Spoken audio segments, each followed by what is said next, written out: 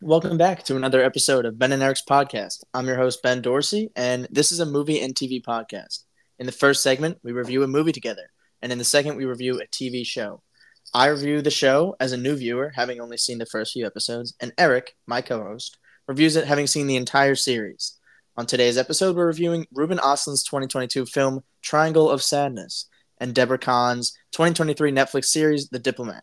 Let's get right into it. Eric, how are you doing? I am doing well, Ben. Good. I have Anything new? No complaints. No? No. Last episode was all the new stuff. Now Yeah. I'm tired. I'm tired from the trip, so I've been taking it easy. How about you? What's happening? Feeling refreshed. Been working a lot. Glad to be back here in the studio. All right.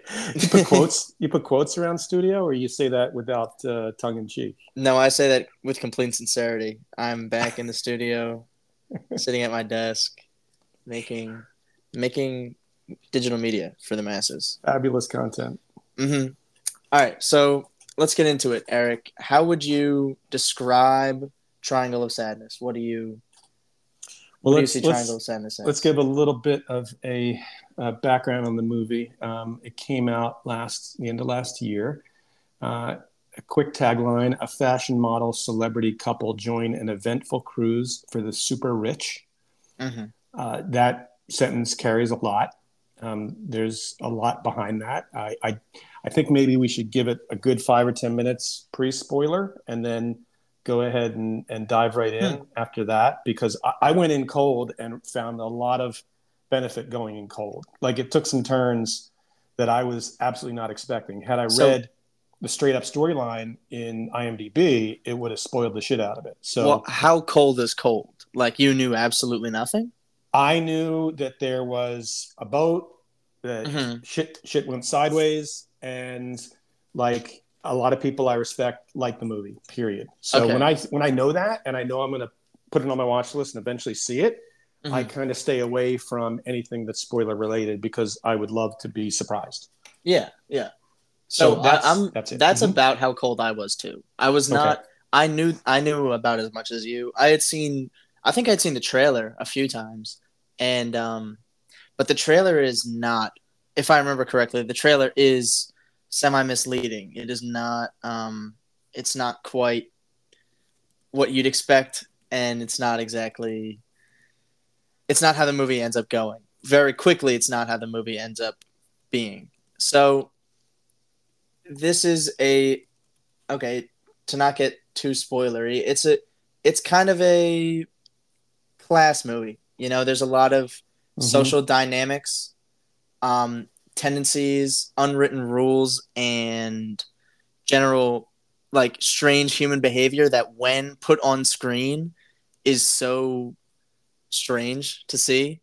Like, why are we acting like this? But we know exactly why we're acting like this. It's just a lot of unspoken and unwritten things put out in front of the audience, in front of an audience that usually doesn't like speak about these things. So I think in a non-spoiler way, that's a good way to describe it. And that kind of is in line with Ruben Östlund's career. We can take a minute to talk about Ruben Östlund, the writer and director of this movie. Do you know much about Ruben Östlund? I don't. No. So I don't know too much either. I'm not going to act as some like Ruben Östlund liaison, but I do know about his movie The Square, and The Square is a very strange movie. It is an art film. I mean, and I think it won the Palme d'Or. Like, it's something, and I think the iconic part of it is really I don't know if it's one scene or like one location and it's a bunch of people doing this one thing, or if it's like a few different locations setting up this big climactic scene, but I'm pretty sure let me just get guy who's wearing he's wearing like a kind of apparatus that allows him to move like a gorilla. And it's a bunch of rich people at a prestigious Stockholm museum, and this brand new exhibit is this guy at dinner with these rich people just acting like a gorilla and fucking with these people. And it's quiet. It's like a one take scene, and it's extremely strange and like a biting social satire. Anyways, he makes these kinds of films. That's who Ruben Östlund is.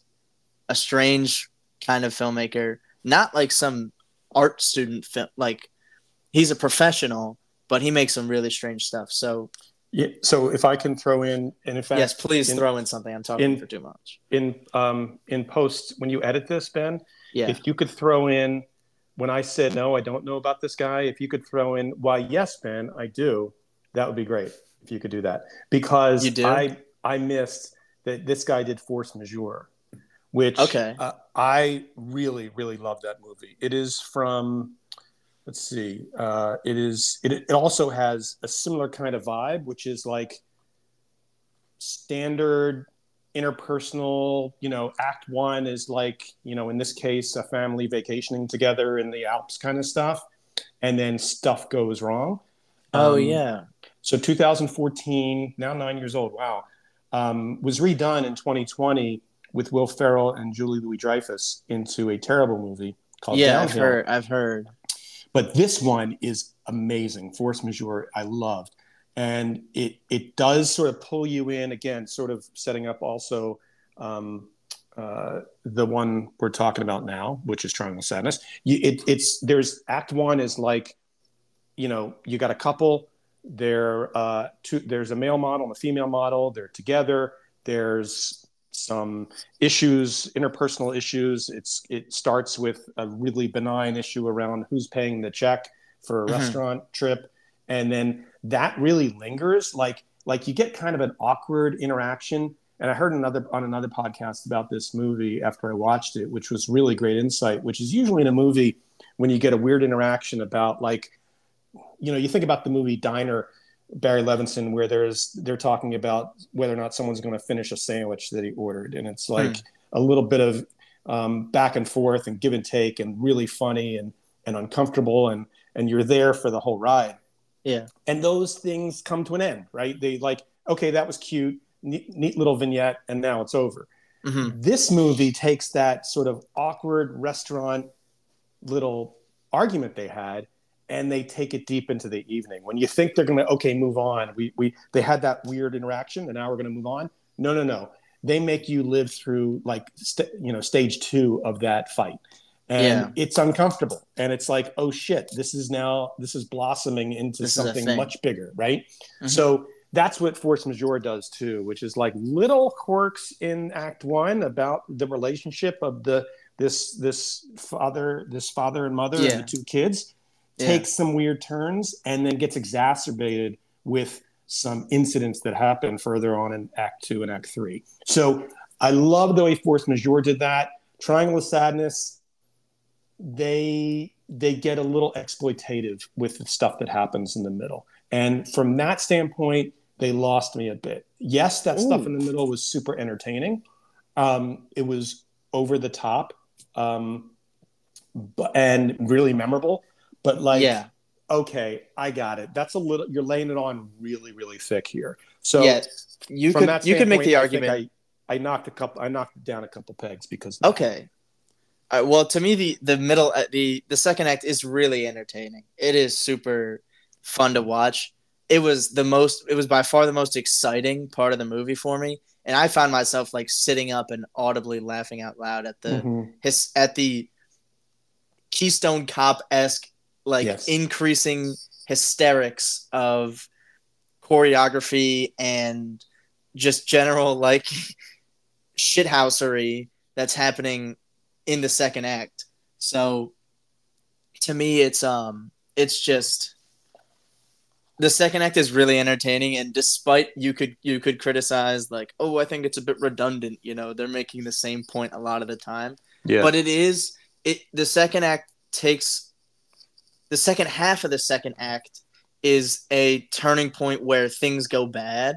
And I think even though that's kind of like, that's overdone a little bit. We're there a little bit too long, maybe. It's a disaster. Like, we get it, but it's still by far the most entertaining sequence in the movie. And I was really glad to have that, because it is, without it, you could get kind of bogged down in the boring, in this, not boring, but less entertaining, awkward social, like, dissection of social norms and commentary. So it's the second act I do really like.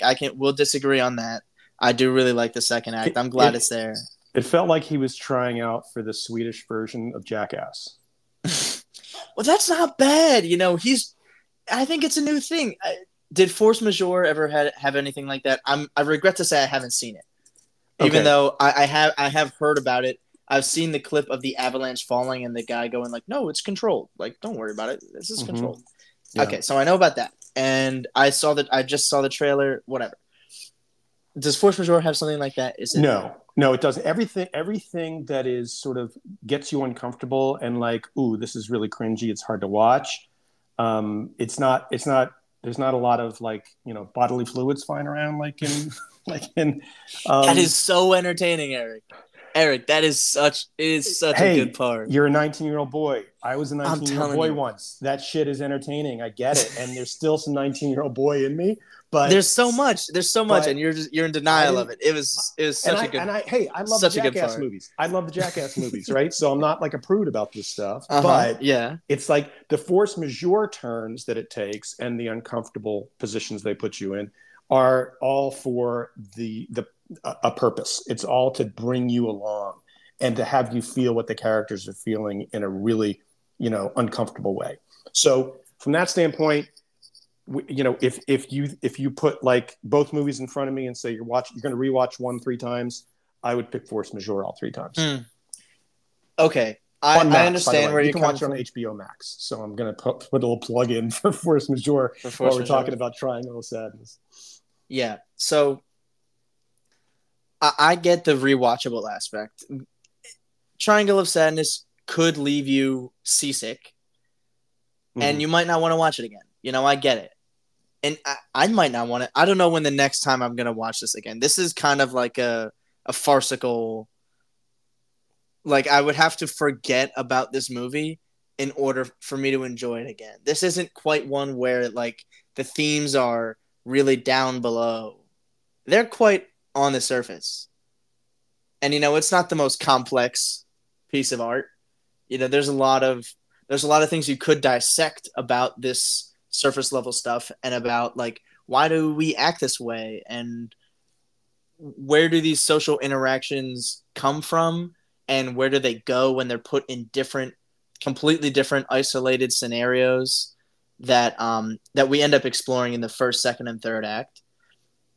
And so that stuff is really interesting. I could rewatch it for that. But I get where you're coming from. It's not the most rewatchable movie. Let me give a little more context, because I got some great feedback from a friend of mine, Gary, loyal listener.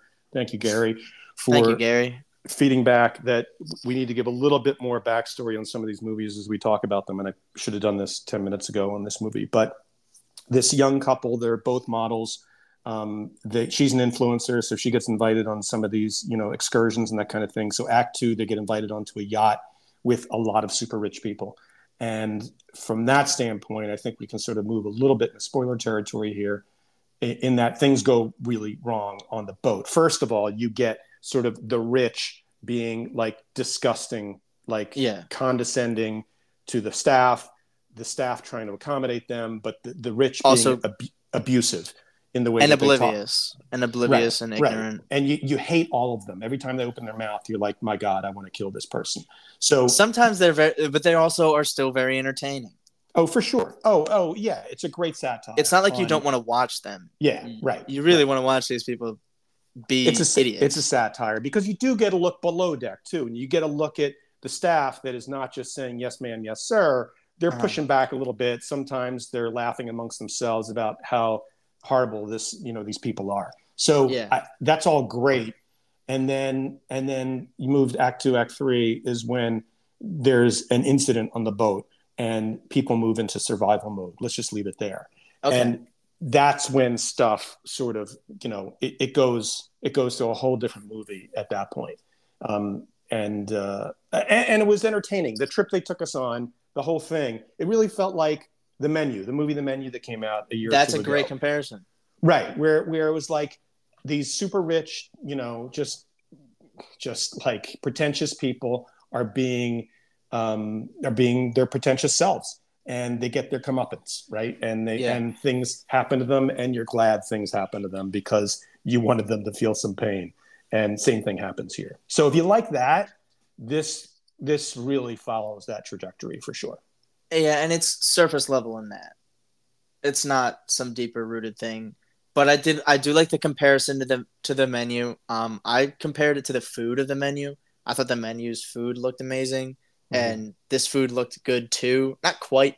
Food isn't quite a pivotal role, but you can dissect like what food means in these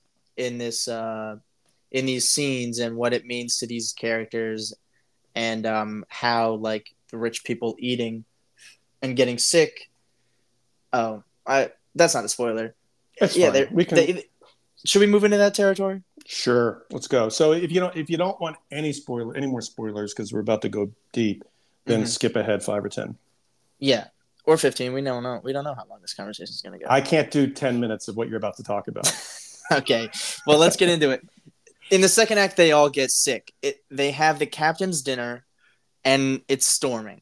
And so they're all eating this fine dining, very fine dining, prepared by like these 4 chefs who are like, they're just 4 regular chefs. They're not cursing as much as regular chefs, I don't think, but they just look like normal kitchen, like people who like would work in a kitchen and preparing these extravagant meals. And the first one is an oyster. So the ship is rocking back and forth, and they all put a raw oyster in their stomach. Now that raw oyster is sloshing back and forth, and then they bring out this like jelly. I think it's like a clear gelatinous thing, and they sprinkle some vegetables on it. I don't know. It's they all are drinking. I want to throw up now, just you talking about it. I know, me saying the word gelatinous and the other one. You're doing a good job. Too good of a job describing it. Well, this movie does a fantastic job of making you feel sick. Oh God, yeah. So everybody's throwing up. They're just. It starts slow though. It starts small. I mean, it does. Some people are like, "Oh, one guy has to leave the table," and you get a little burp, right? And then it just starts to build. Yeah. And frankly, the vomiting scenes, like the actual, I don't think there were special effects, but I don't know. No, I think they were practical. They were practical. People are vomiting like they're vomiting. It was like really well done. So I read somewhere on the IMDb that they took like pills to they might have taken some pills to make themselves throw up. Holy shit! Really?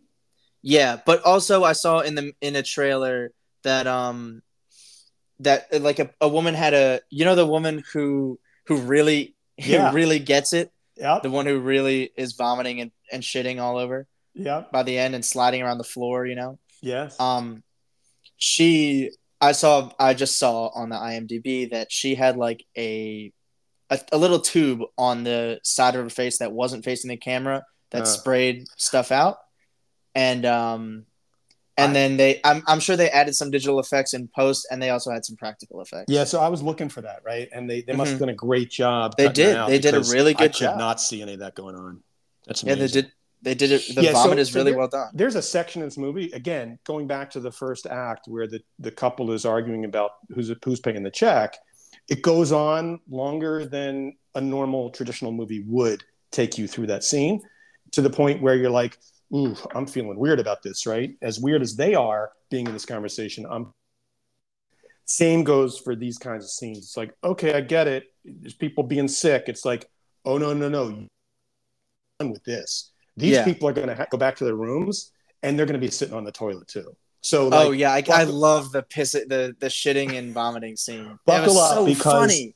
You thought we were done, and we are nowhere near done. It was hilarious. This woman, this poor woman. I mean, she must have gone through hell to perform this. Yeah. But there's a certain point she starts to throw up. She's chugging like chugging alcohol to try to like mitigate it because she's a dumb idiot rich person. Um, then she ends up. You see her later on the toilet shitting and vomiting at the same time. Then the boat is rocking so bad that she's sliding on the floor covered in whatever. Yeah. Like just slide hitting the wall, grabbing onto the toilet to vomit and try to hold on to something. Yeah. It is so fucking funny. It is a very small group of people that can watch this movie and appreciate it at the level that you're appreciating it. I think, you know what? I'd say be open-minded. I think a lot of people could really appreciate this. It's hilarious. Well, they're going in with eyes wide open now based on our description. So yeah. I think so. Let's move past vomiting and shitting if we can. And okay, so that's a lot of the second act. That's not the first time I've said that sentence today, believe it or not. Okay, then towards the end of the second act, we get this drunken 10-minute long sequence where Woody Harrelson, the captain of the boat, who's supposed to host this captain's dinner, and this guy Dmitry, he's a Russian who sold fertilizer in Eastern Europe in the 80s, and he made a fortune. They're talking politics and getting drunk. It divulges into like a real, like, I don't know. It reminds me a lot of me and my friends talking politics, and nothing happens, nothing changes, no one's opinion gets changed. They end up reading quotes from their phones. It's all like fraudulent. They're not politicians. They're doing nothing about these ideals and ideologies that they have, and they're just trying to quote these different Marxists and socialists, Leninists in the past to like put up this front that they are somehow in line with these ideas. Yeah, and to bring people back to where it fits in the movie is that things are going really wrong on the rest of the ship, and these two are having these philosophical discussions. It's like, guys, please, what are we doing here? You know, these guys are hammered. They're talking about socialism and communism and capitalism and all that.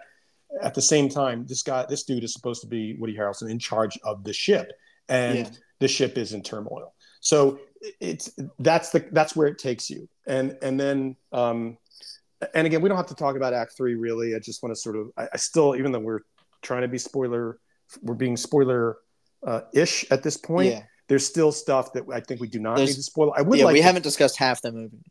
And I would like to sort of bring it to the end in terms of our review of this movie, in that I really believe Act 3, especially the end, where they did a pretty good job at keeping my interest through each of these acts. There's always something to see, always something to happen. There's always a power dynamic that you're really paying attention to, whether it be the rich and the staff on the ship, or at the end where it's, you know, sort of an unexpected power leader in the end of the movie that comes out of nowhere. It's like, oh, that makes sense. I'm with you. I'm going to go along for this ride. But at the end, it's like, tell me, without revealing the ending, if you can give me your quick 20-word review of the ending. Mine is that they mailed it in. That I really had to go deep. I really had to go deep in IMDb to try to make sense of it. And they pulled a little bit of a Sopranos thing on us here, I think, where it's like, we're going to leave a ton up to interpretation, where they didn't have to do that. So I'm gonna shut up and let you tell me why I'm wrong. The literal ending, you know, where they get to the other side, I'll leave it at that. That's up to interpretation. Fine. Which I think is good.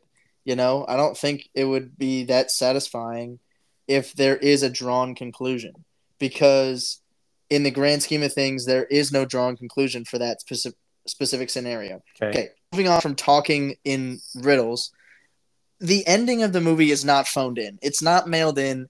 It is, I think, a well-researched, extremely, extremely well-written piece of art that stands alone in the movie.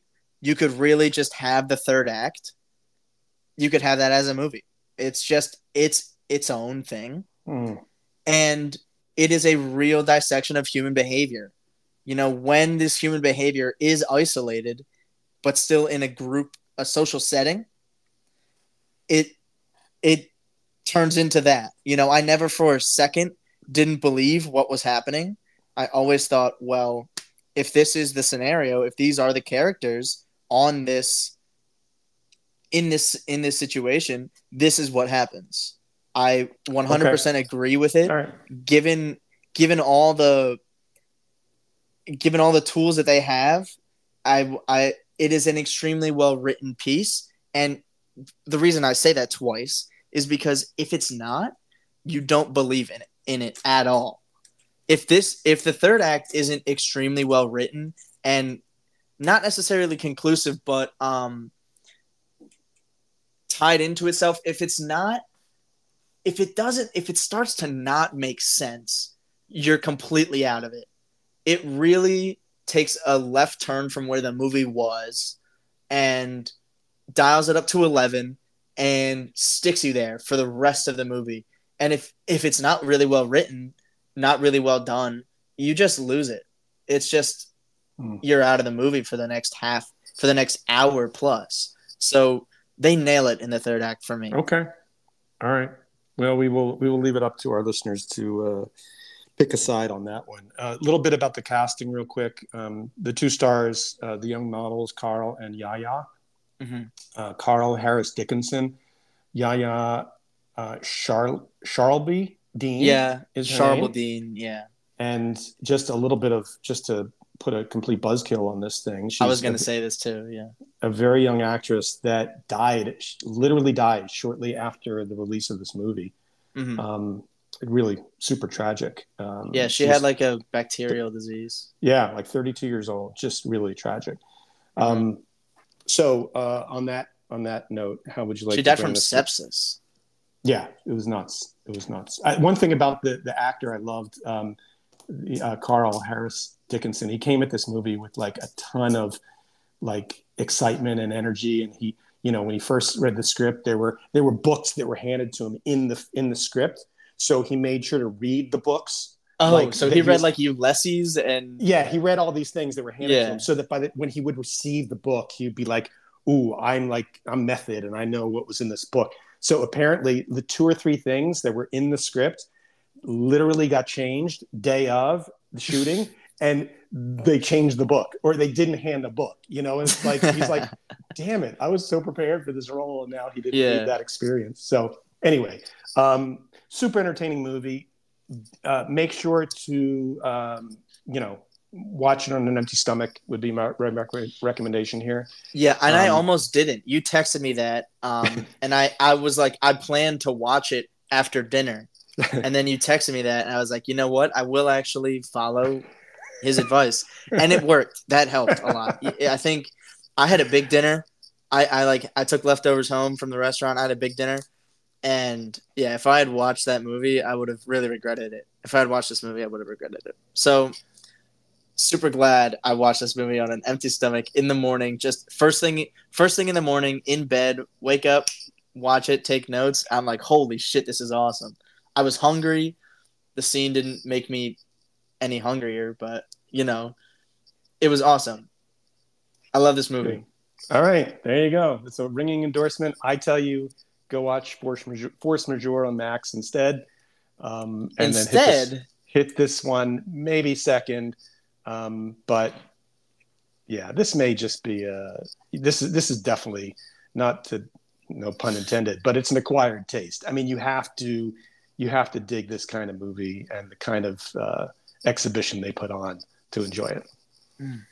See, it's Adam Naiman.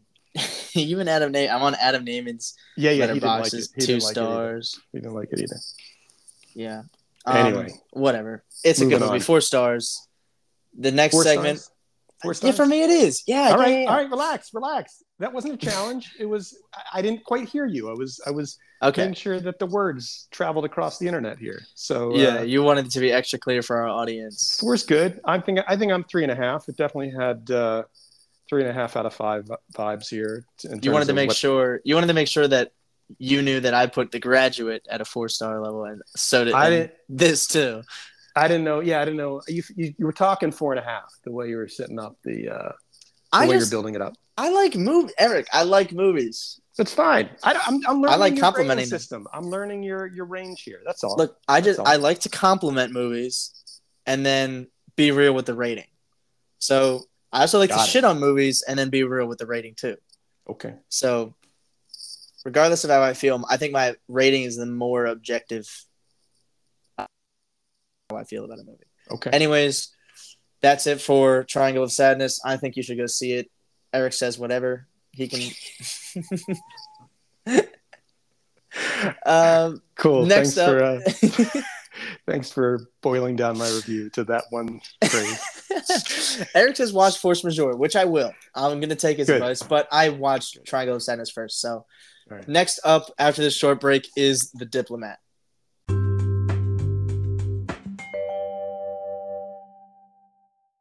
And we're back with The Diplomat. This is a 2023 Netflix series. I'm going to read out the IMDb description right now. In the midst of an international crisis, Kate Weiler, a career diplomat, lands a high-profile job for which she is not suited.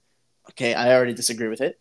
With tectonic implications for her marriage and her political future. So, Kate Weiler, career diplomat, makes sense. Lands a high-profile job for which she is not suited. Incorrect. Kate Weiler is a very smart character. She's a charismatic, leading woman, and she is the diplomat, and she is suited for this job. Basically, what happens in the first seconds of the first episode is a British carrier, a British aircraft carrier off the coast of Iran gets blown up. They blow up. A missile gets shot at it, and it blows part of it up. And so, Kate, who's set to be going to what was the town she was set to be going to? She was going to Middle East. She was where her kind of Tehran. Was she supposed to be in Tehran? No, that's I forget. But she's sort of a Middle. She's a Middle East expert. Kabul. That's what it is. Yeah, she's supposed to go to Kabul. Yep. She gets rerouted by the president and the Secretary of State. By the way, the president is Chuck from Better Call Saul. That was funny to see because I didn't think he was the president. I was like, there's no way they made Chuck from Better Call Saul the president. I really saw him and I was like, that's not a president. Like, I didn't ever think president, but apparently she spoke with the president. And Michael McKean, correct. Yeah. He also appears in an episode of Curb Your Enthusiasm. Great actor. And he's also Keri Russell. Keri Russell plays Kate Weiler, the star of the show. Right. She is. Let's start out. Okay. By the way, informing everybody, it's an 8-episode series. I've seen the first 2. I think, or a 9-episode series. I've seen the first 2. I figure that is the most appropriate. No, it's 8 episodes. What am I thinking? Yeah, it's 8 episodes. Okay. I've seen a quarter of the show, so I've seen the first 2. Kate Weiler is amazing. Sorry, not Kate Weiler. Keri Russell. Keri Russell. Jesus, her name is Kate Weiler. She's amazing. Keri Russell is amazing. She's great. Haven't seen much of her. I'll admit it. Haven't seen much of Keri Russell, but she's incredible in this role. Yes, and she obviously comes off The Americans, which was one of the best TV shows of the past 20 years for sure. I absolutely put it in the top 5 of best shows of the last 20 years. So The Americans. She plays for sure, without a doubt. Well, I don't know what it described The Americans to me. The Americans is she and her husband Matthew Rhys. I think they're actually a couple in real life, and I think that's a result of them acting together in the show. But it's a multi-season show on FX, and they are Russian spies living in Northern Virginia, doing the work for Russia, but all the while trying to gain intelligence on the U.S. and send it back. And they go heavy into backstories of these two, why they became spies. They have children in this family setting where they are in Northern Virginia, and they're kind of put up this front of being a happy American family when all the time they're spying. Outstanding series. There is not a dead season in this series. She's outstanding. She takes that role and plays something a little bit similar in this one, which is, and this show takes you through a lot of chaos. We will stay right up front that it is created by Deborah Cahn, who has a ton of West Wing credentials in her bio. She was part of award-winning writing seasons of West Wing. So, there's a lot of, classic walk and talks, and there is a lot of jargon around politics and a lot of names. The first thing I didn't get it. I came into this, I don't know much about our government, like, especially like the way it works at the highest level, like who talks to who, and it's inappropriate for this person to contact this person. Yeah. And all this political behavior. I mean, something that Triangle of Sadness criticizes heavily and puts in front of you to criticize heavily. Anyways, it is a lot of jargon, a lot of fast-paced talking. I'm surprised to say that you haven't said Sorkin-esque writing yet, because I did say West Wing. So that is Sorkin? Okay. Yeah, it goes along with the territory. Yeah. Because my mom described that. I was watching this last night with my parents, and my mom was like, "It's Sorkin-esque." There you go. And they do not let up. If you're looking at your phone, if you're just like not paying attention, you're looking at your phone when the series starts, within the first 3 minutes, you're like, oh shit, this is not a looking at my phone kind of show. You have to put it down, because they do not let up. And each scene just keeps rolling right along. And you can get behind pretty quickly. So, yes. But in the first 10 minutes, the stakes, why she has been put in this role as the new ambassador for Great Britain, for the U.S. after this incident. Her husband, his backstory, why he was not picked for this role and why she was, and he's going along for the ride. So it's like... Yeah, what an asshole, by the way. Fucking... What's his name? Hal in the show? Hal Weiler. Yeah, Rufus... what's his last name? Rufus Sewell. He's a great actor.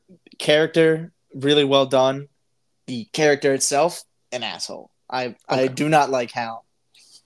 Well, you're not supposed to like Hal, but they show you as her kind of like...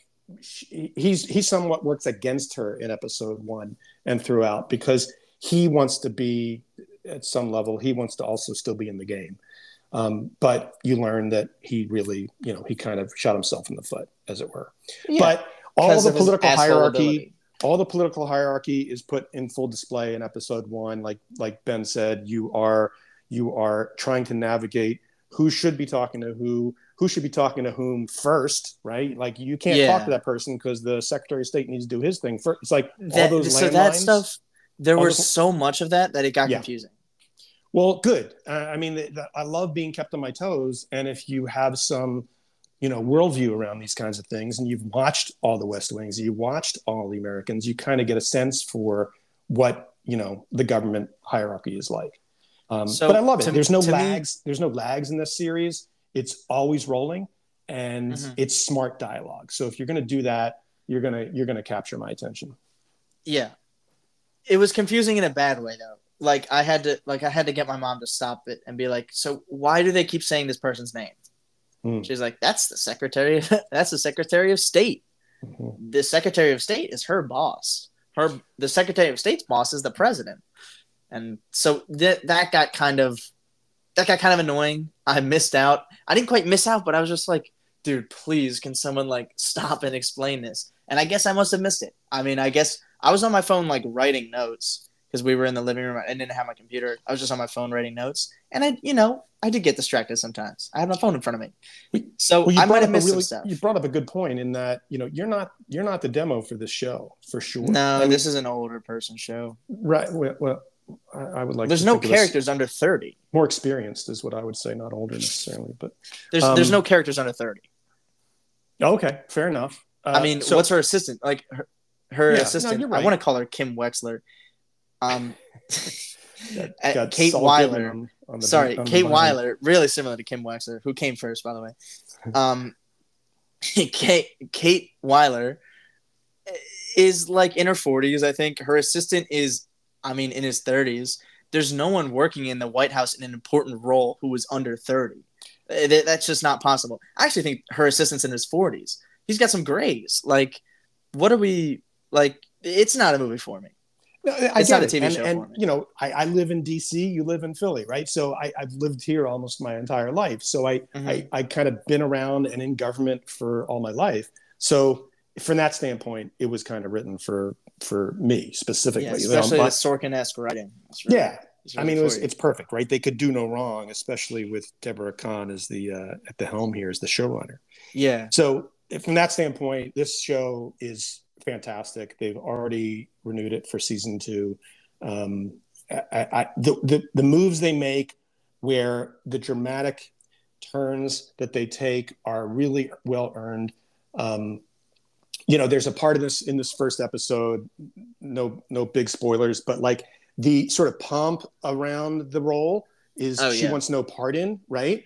But Yeah. then as she goes through it and she realizes she's on kind of Thin tenuous ice. footing in the new role, she's like, wait, I could use the pomp to my advantage. So she chooses the pomp route to sort of gain some more stability in the role so that people can't pull the strings for her. She can be the one pulling the strings. So those kinds of things are extremely well earned because you go through her denying the pomp route and you get it because she's this hard driving, no bullshit, straight talking, a lot of profanity, get the fuck out of my way kind of person. And like, then she realizes, I need to try something a little bit more strategic around this. So, Yeah. you know, yeah, really, really love the show. And I can tell you, people It's like got me. smart dialogue, and I like it too. I just want to get that out there. I don't want to sound all negative. I want to watch the 3rd episode. I wanted to watch it, and then my mom said it was 8 episodes, and I was like, okay, I'll leave it be. But yeah, the 3rd episode is. I'm excited to watch it. Oh, good. It is Good. really. It is something I enjoy. Like fast paced, well written dialogue with high stakes, and like the American government. I mean, that's something that interests me. Mm-hmm. Good. No, I think it can you appeal to anyone. You worked It it in the can. perfect. You watched it in the perfect setting with sort of human Wikipedias next to you, where Yes. someone who's not only seen the show before, but also knows all the different interactions between these positions in government. And a good analysis, like 2 good analyses on the history of U.S.-Iran relations. Because they lived through a lot of it. Yeah, exactly. I mean, that backstory is really important. So, yeah, thumbs up here for sure. I'm going to continue watching this as well. Good. And then The Americans. I'll consider it. It's 5 seasons. You want me to watch a 5-season show? It's not. It is not a quick lift for sure. Yeah. 5 seasons biting family drama about Soviet spies in America. When Maybe. you say it with that level of disdain, I kind of don't want to watch it either. Let me finish The Sopranos first. I don't know how much time you have in your life. It seems like you have 25 hours a day. The Americans is better than The Sopranos. You know what? That's all the time we have today, folks. That's crazy to say, first of all. Sorry, I will stick with that, and I won't even address it because I can't. I'm willing to open up this conversation to our listener public and have them weigh in, battle it out with us. Which is better, The Sopranos, largely considered to be one of, if not the best show on earth. I just said it wasn't in American. Largely considered to be the best show in American television, or The Americans.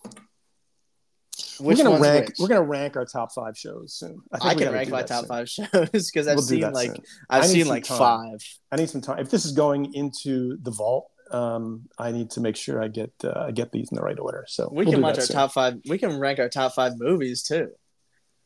That's when at least I've seen more than like 6 movies. I mean, to watch a TV show in full, like watching Breaking Bad in full, is difficult. You started. It's long. I know, and the fact that you're 19 years old, I'll give you a pass. 19 years old, and I've seen like Game of Thrones 3 times. So, well, that's a mistake. That's just an error on your part. No, it's not. I just ignore the last 2 seasons. It's still fantastic writing. There's so much really good TV acting out there that you. Please it was really entertaining. Do me a favor. Please call me before you watch it a 4th time. I was in like 9th grade. I get it. You're not going to watch it again, are you? No, probably not. Probably not. But I do like returning to it and being like, "Oh, this is fun." Mean to yell. Where are we in Westeros? Are we in Essos yet?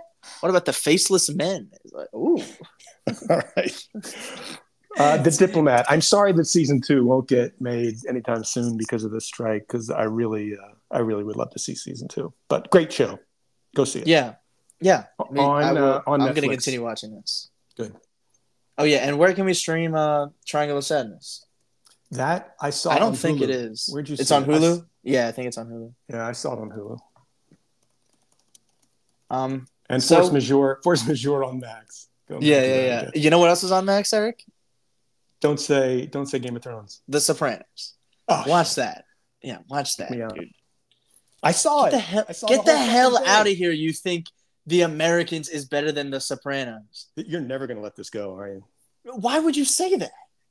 No, wait. Game of Thrones. I said The Americans. Yeah, I'm sorry. I said that. That's exactly what I said. I repeated what you said. Now I'm mixed up. I repeated what you said. All right. It's crazy. Sorry. Okay. I could watch I'll tell you what. The first season of The Sopranos is better than The Americans. I've seen The Sopranos and I've seen The Americans. You have seen The Sopranos and you have not seen The Americans. So when you get fully informed, let's have this conversation again. Okay, well, where's The Sopranos rank on your list? Low, apparently. It's in the top 10. It's not in the top 5. It's in the top 10. So where's The Americans? Number 2? It's in the top 5.